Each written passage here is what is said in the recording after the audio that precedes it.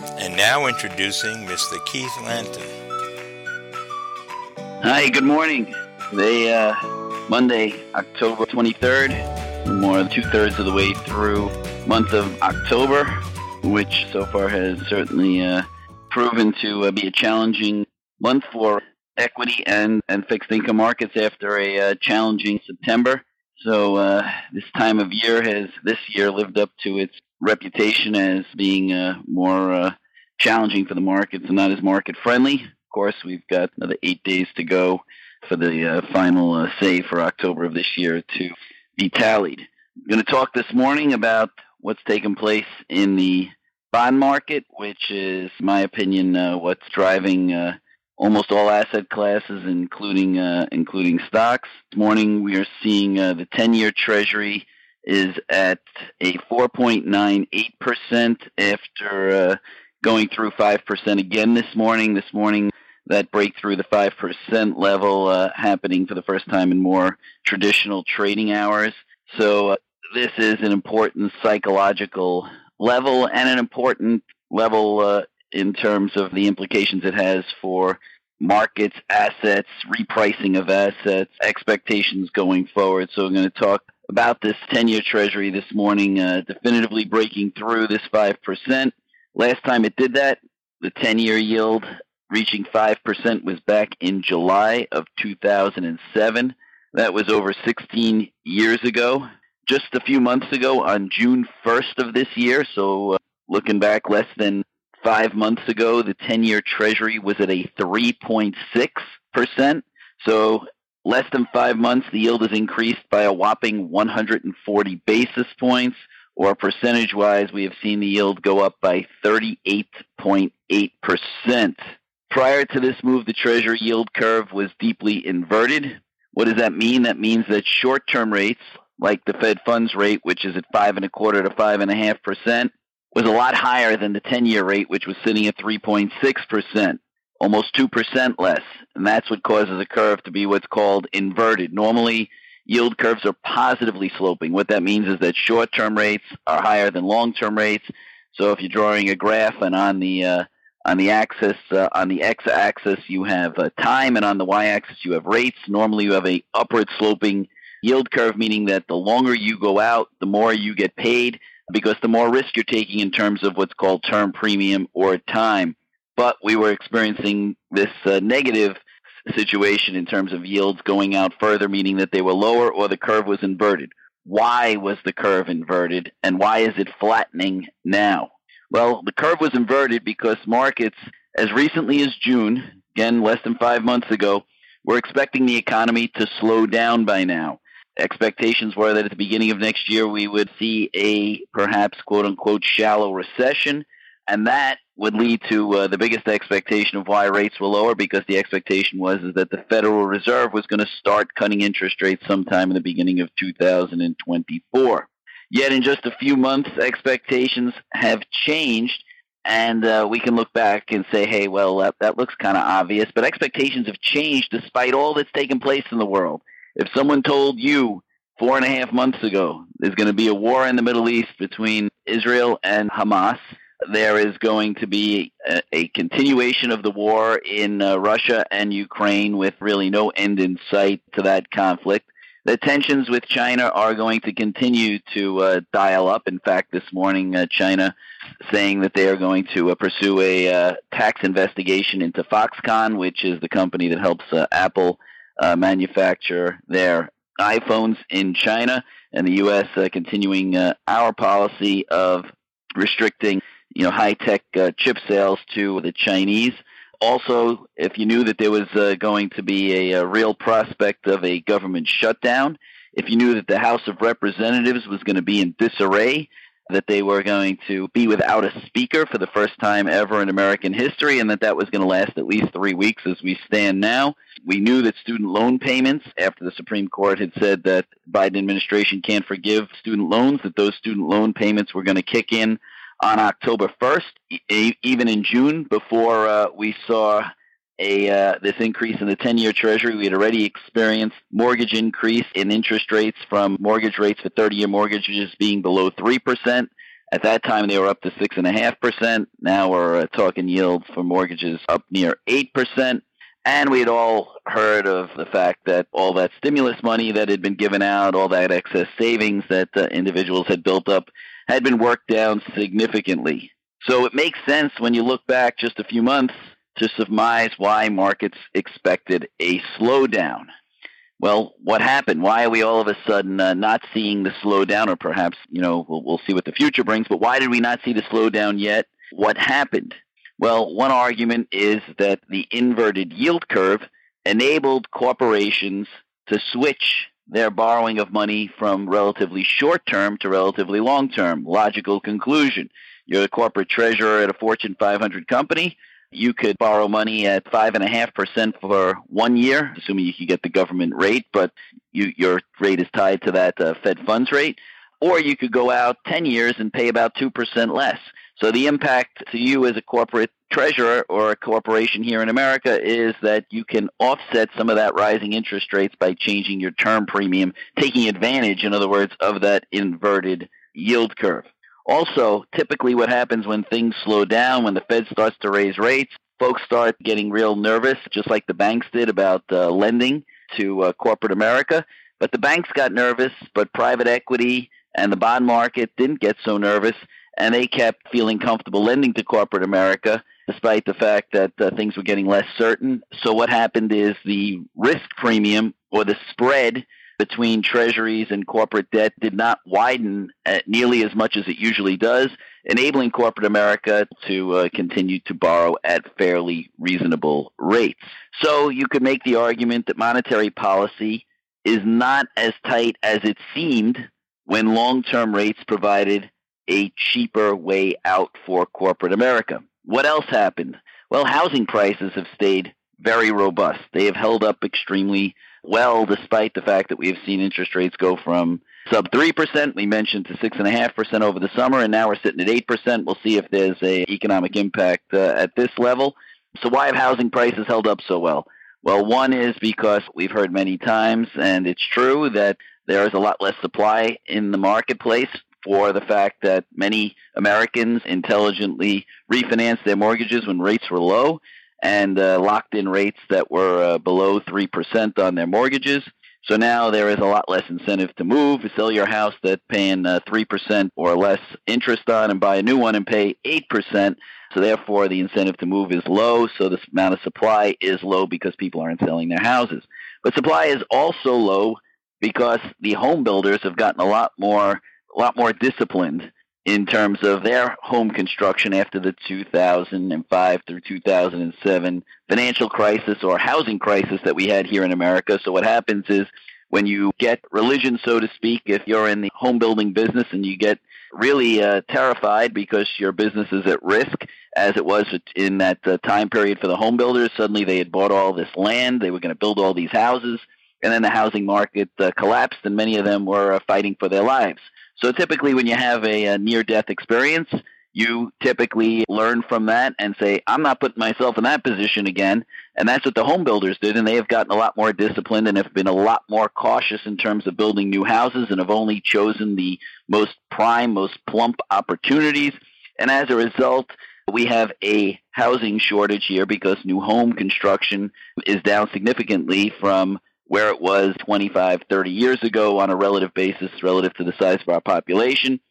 So it can arguably be said that we have about 1.5 million homes fewer that have been built than would have been built in other times because we had this near-death experience previously, causing a shortage of homes on the market. So despite the fact that demand has fallen, supply has fallen even more. So home prices have held up. Americans feel wealthier, so they are still willing to spend. Also, we've heard many times that job growth has remained robust. Wages for workers, while arguably not necessarily keeping pace with inflation, but they have been rising. We've seen union settlements with UPS and the airlines and the pilots and workers out in California with Kaiser, and now we've got the UAW still on strike seeking higher wages. So job market, at least at the moment, remains fairly strong to very strong.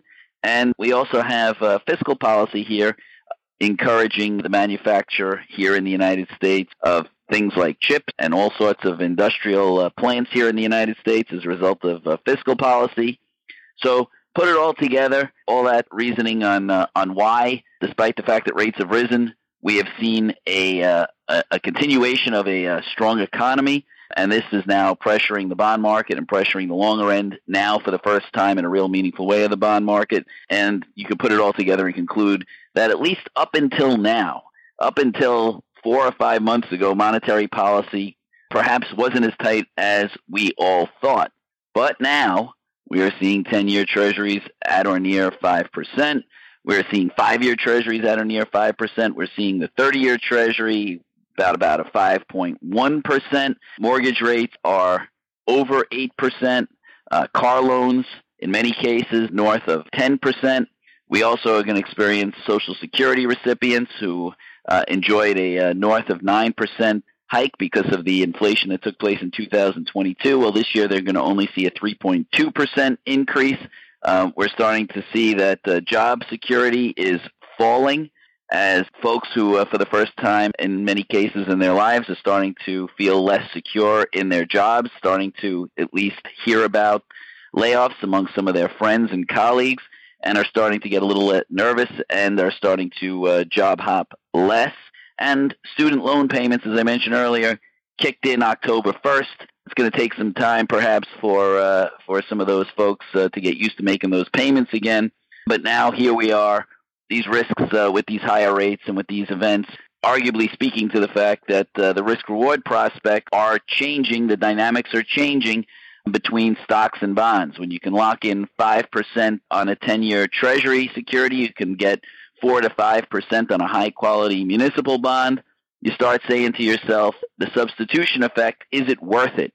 Is it worth keeping myself invested as much as I have been invested in equities relative to my fixed income portion of my portfolio? This is not something that a lot of people thought about when rates were 2 or 3%, that they're starting to think about with rates of 5% or more on different fixed income investments. And you can make the argument that for the first time in 2 decades, in 20 years, if you look at the relative valuation of equities and the relative valuation of bonds, that you've got to make a case and say to yourself that fixed income is looking maybe not attractive enough for each individual person listening right now, but for some of us, fixed income is getting awfully interesting.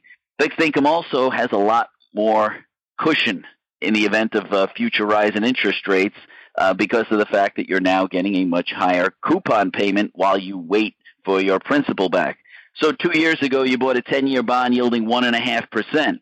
That bond currently, with interest rates now at about 5%, would be trading at around 77 cents on the dollar. You'd have 8 more years to go to maturity. You paid 100. It's at 77. You're down 23% on principal.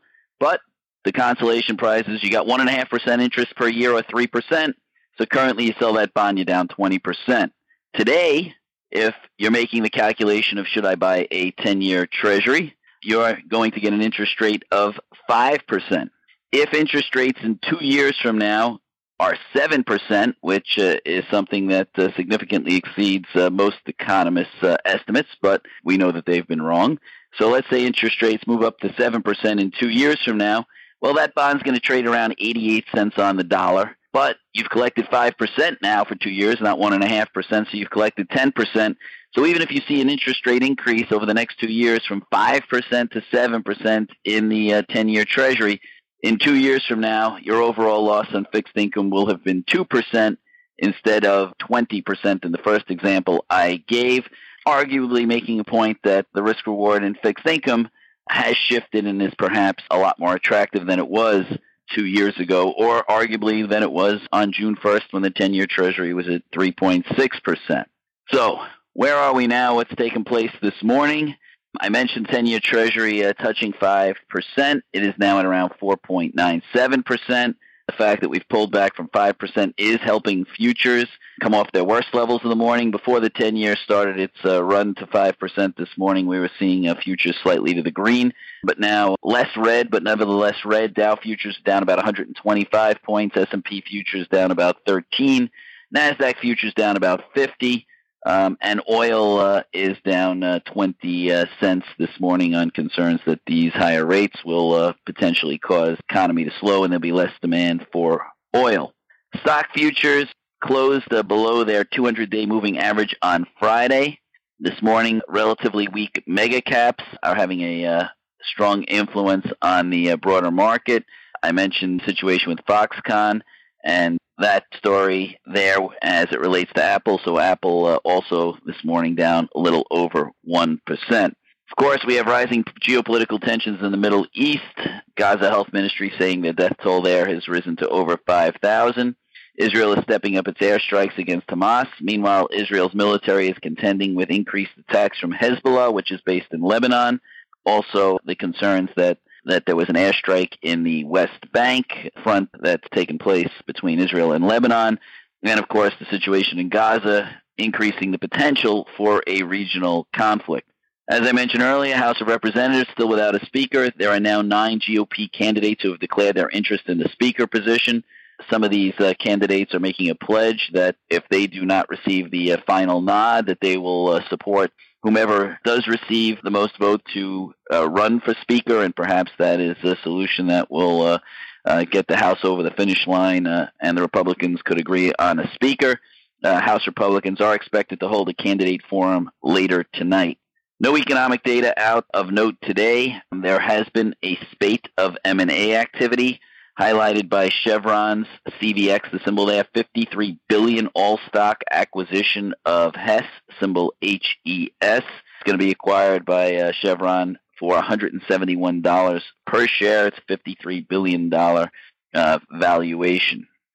Other stock in the news, Pfizer, the recipient of Roche buying irritable bowel treatment firm Televant for $7.1 billion. Pfizer and the company called Roviant both had rights to the primary drug that Televant owned and will be potential payors or recipients of some of that funding there from Swiss drug maker Roche. This morning, German car maker Volkswagen has cut its outlook. Some other news this morning, CNN saying that U.S. wants Israel to delay their ground counteroffensive to allow time for the release of more hostages. Washington Post talking about our deficit. U.S. government spent $659 billion on debt payments, which doubled over the past 2 years. The budget deficit unexpectedly increased this year to about $2 trillion. We talked about that on last week's call. Bloomberg reporting that car owners are falling behind on payments at the highest rate on record. Just talked about that the interest rates for these payments accelerating rapidly, and that's probably one of the reasons that these payments are going into default. UAW President Fain saying live in a Facebook video that the union has received new offers from 2 of the big 3 automakers, and those 2 are GM and Stellantis. No news on the negotiations between the UAW and Ford. And Mr. Fain saying no new strikes for now, according to the Detroit Free Press. Equity indices in Asia began the week on a lower note, although volume is reduced due to holiday closures in Hong Kong and New Zealand. And major European industries are also in the red. Markets overseas in general, both in Europe and Asia, down about 0.75%. This week, what's going on? Well, perhaps the biggest event in terms of earnings for the third quarter, in terms of the number of large-cap tech companies reporting, is happening this week on Tuesday. Big Tech kicks off their results from Alphabet and Microsoft after the close. Meta and Amazon follow with reports on Wednesday. Those 4 stocks make up 18% of the S&P 500. GM and Ford, 2 of the 3 Detroit automakers where the UAW is striking, announced earnings on Tuesday and Thursday, respectively. Management will provide an update on talks with the UAW. Busy week for economic data. Starts with an estimate of third quarter GDP on Thursday and ends with the Personal Consumption Expenditure Price Index for September on Friday. Economists see GDP, or gross domestic product, at a seasonally adjusted 3.3%, and core PCE, that's the Personal Consumption Expenditures Index, which strips out food and energy prices, rising to 3.6%. Moving on to Barron's, driving home some of the talk about Treasury rates and yields. Barron's saying with bond yields rising, homes, and they say stocks look increasingly overvalued. For the benchmark 10-year note, the next technical line in the sand after 5% is 5.3%. That's where yields topped out in 2007. Mortgage rates have more than doubled over the past 12 to 18 months, and Barron's saying that that could start to have an impact on housing prices. Wall Street Journal this morning out with an article that elicits the fact that home prices are the most expensive relative to renting than they have been in recent American history. But good news is that we are starting to see some softening in prices of homes being built as home buyers are starting to provide buy downs to reduce mortgage rates. So basically a concession instead of price, a concession on financing. And what we're starting to see is that home builders are starting to get concerned. Their confidence index declined this month to its lowest level since February. We talked about treasuries, and treasuries offering a much stronger competition to equities, to stocks, and Barron's talks about that as the bar for returns from riskier investments and their relative valuations make bonds increasingly look attractive. Treasuries have become more competitive with equities as their yields have climbed above the earnings yield of the S&P 500, which is the inverse of the stock's price earnings ratio. So if you take the PE and you reverse it and you make it the EP, earnings to price, many look at that and compare it to the 10-year Treasury. Ned Davis Research wrote in recent client note that the 3-month T-bill topped the earnings to price ratio back in March, and just in September, the earnings to price ratio is exceeded by the 10-year Treasury note. Also of note is that pension funds, which are big acquirers of assets, and they typically have to earn a bogey of 7 to 8% in order to satisfy their funding requirements in the future, that a lot of those pension funds have in recent years been buying equities as their best, and some could argue their only viable shot of meeting that 7 to 8% target. But now with corporate bonds yielding in the mid-6% range, you may see some of these pension funds shifting more and more assets into bonds in order to get close to that 8% without taking on the risk of equities. So one of the topics that we've heard so much about this year, and one of the driving forces in the equity markets, especially the NASDAQ this year, has been all the talk about artificial intelligence, or AI, and how it can do so many things better than humans, and how it's going to potentially replace humans, and all of that may be true. But Barron's points out that at least when it comes to picking stocks, at least so far, AI has shown itself not to be so smart, at least so far. So far this year, before today, the Invesco QQQ Trust is up about 39% year to date. The semiconductor ETF SMH is up about 47% year to date. A lot of this reflective of its top holding, NVIDIA. So the QQQ and the SMH have certainly been the hot investments of 2023 so far. But what has not been hot? Well, the few ETFs that use artificial intelligence for portfolio construction. And now that these funds have longer-term track records, they've been out a while, so we've got 3 and 5 year track records, so we can say that this is not just a short-term phenomena. Even the newly launched or repurposed ETFs using AI to pick stocks are lagging behind broader markets. The oldest ETF that was created using AI is called the AI-Powered Equity ETF. Symbol is AIEQ. And that ETF is up about 6.5% year to date and has an annualized 5-year return of 4%.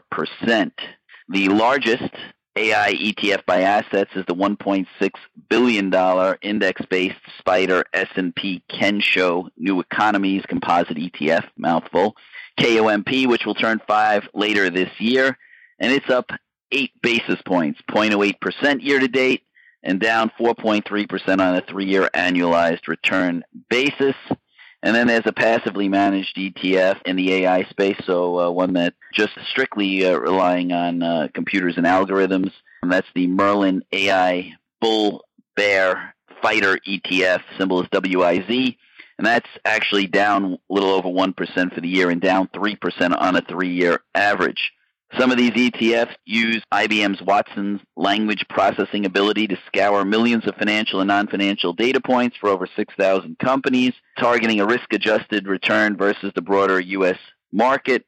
And currently, this strategy is suggesting to be overweight financials and industrials while significantly underweighting technology. We will see if this AI is smarter than AI has been at least over the last 3 and 5 years, once again underscoring the fact that AI certainly has lots of great uses.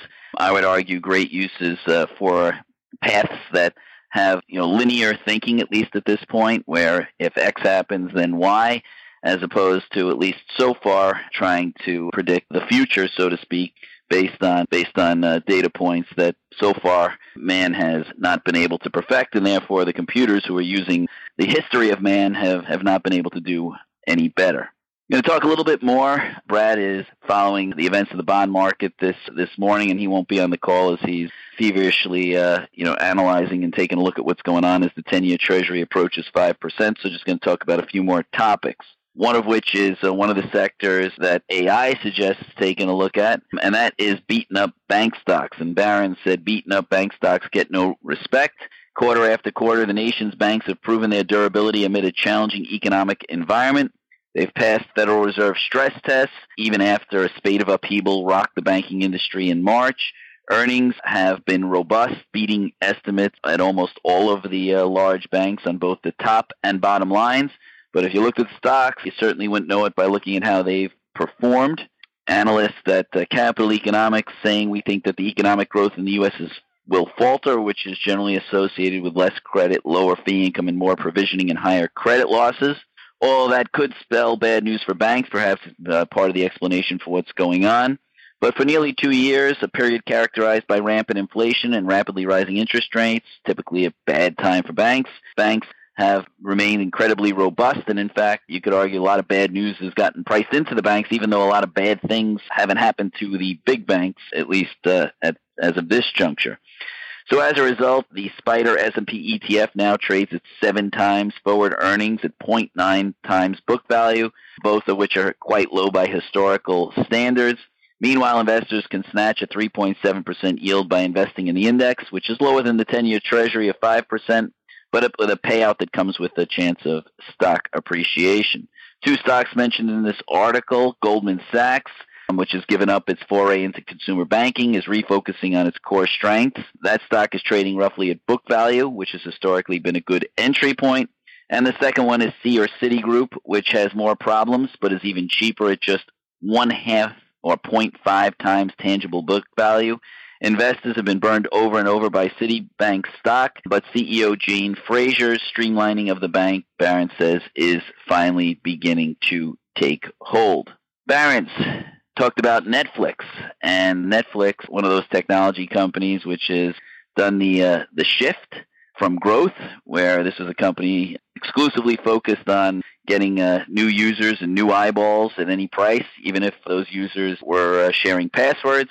And now we're seeing Netflix focused on profits. This is a trend we're starting to see within the technology space, which means we as consumers can expect to see price increases, which is what we're getting from Netflix, which perhaps good for the stock, not as good as those of us who use Netflix or are consumers of it.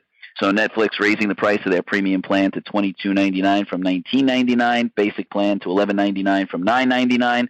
One of the reasons that they are seeing numerous analyst upgrades after the earnings, that as well as the fact that they added lots of new users to their service, partially as a result of that password sharing crackdown. Now, this is a strategy that we're seeing Facebook explore. We're seeing Elon Musk at X, or formerly known as Twitter, start to think about charging for his product and platform.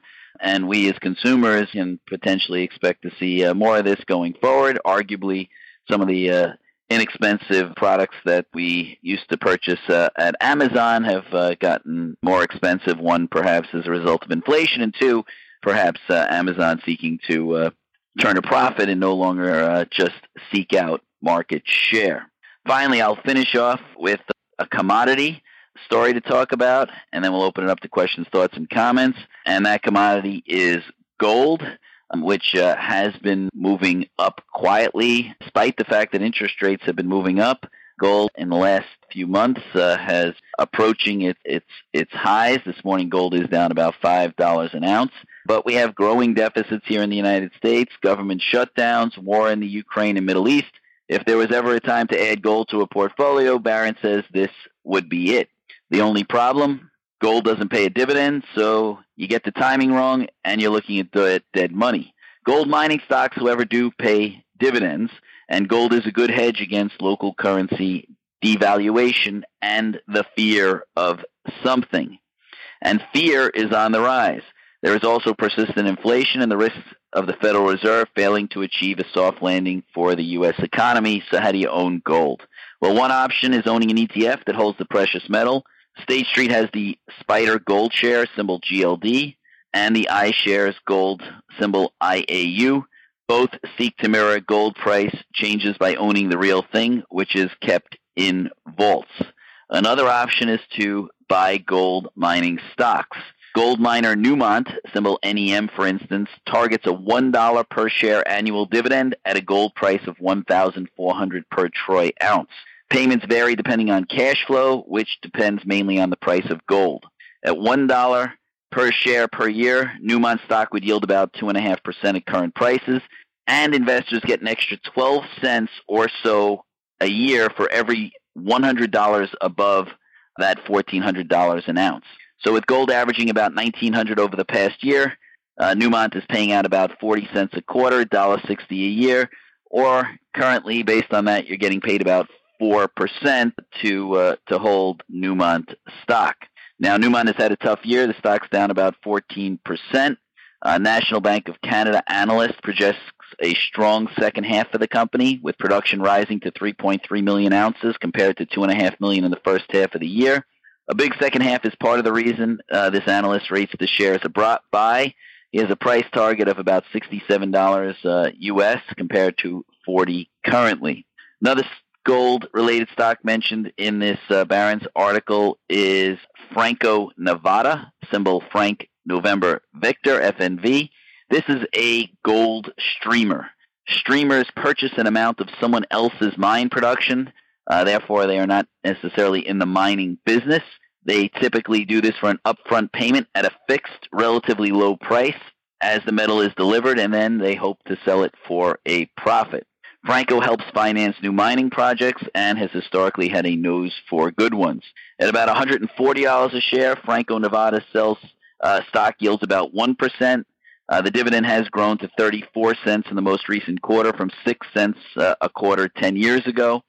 What's more, it hasn't been cut during that span, which has seen gold prices vary from $1,000 an ounce to $2,000 an ounce. That's everything I've got. Thank you for listening to Mr. Keith Lanton. This podcast is available on most platforms, including Apple Podcasts, Spotify, and Pandora. For more information, please visit our website at www.heraldlantern.com. Opinions expressed herein are subject to change and not necessarily the opinion of the firm. Past performance is no guarantee of future results. The information presented herein is for informational purposes only and is not intended to provide personal investment advice. It is important that you consider your tolerance for risk and investment goals when making investment decisions. Investing in securities does involve risk and the potential of losing money. The material does not constitute research, investment advice, or trade recommendations.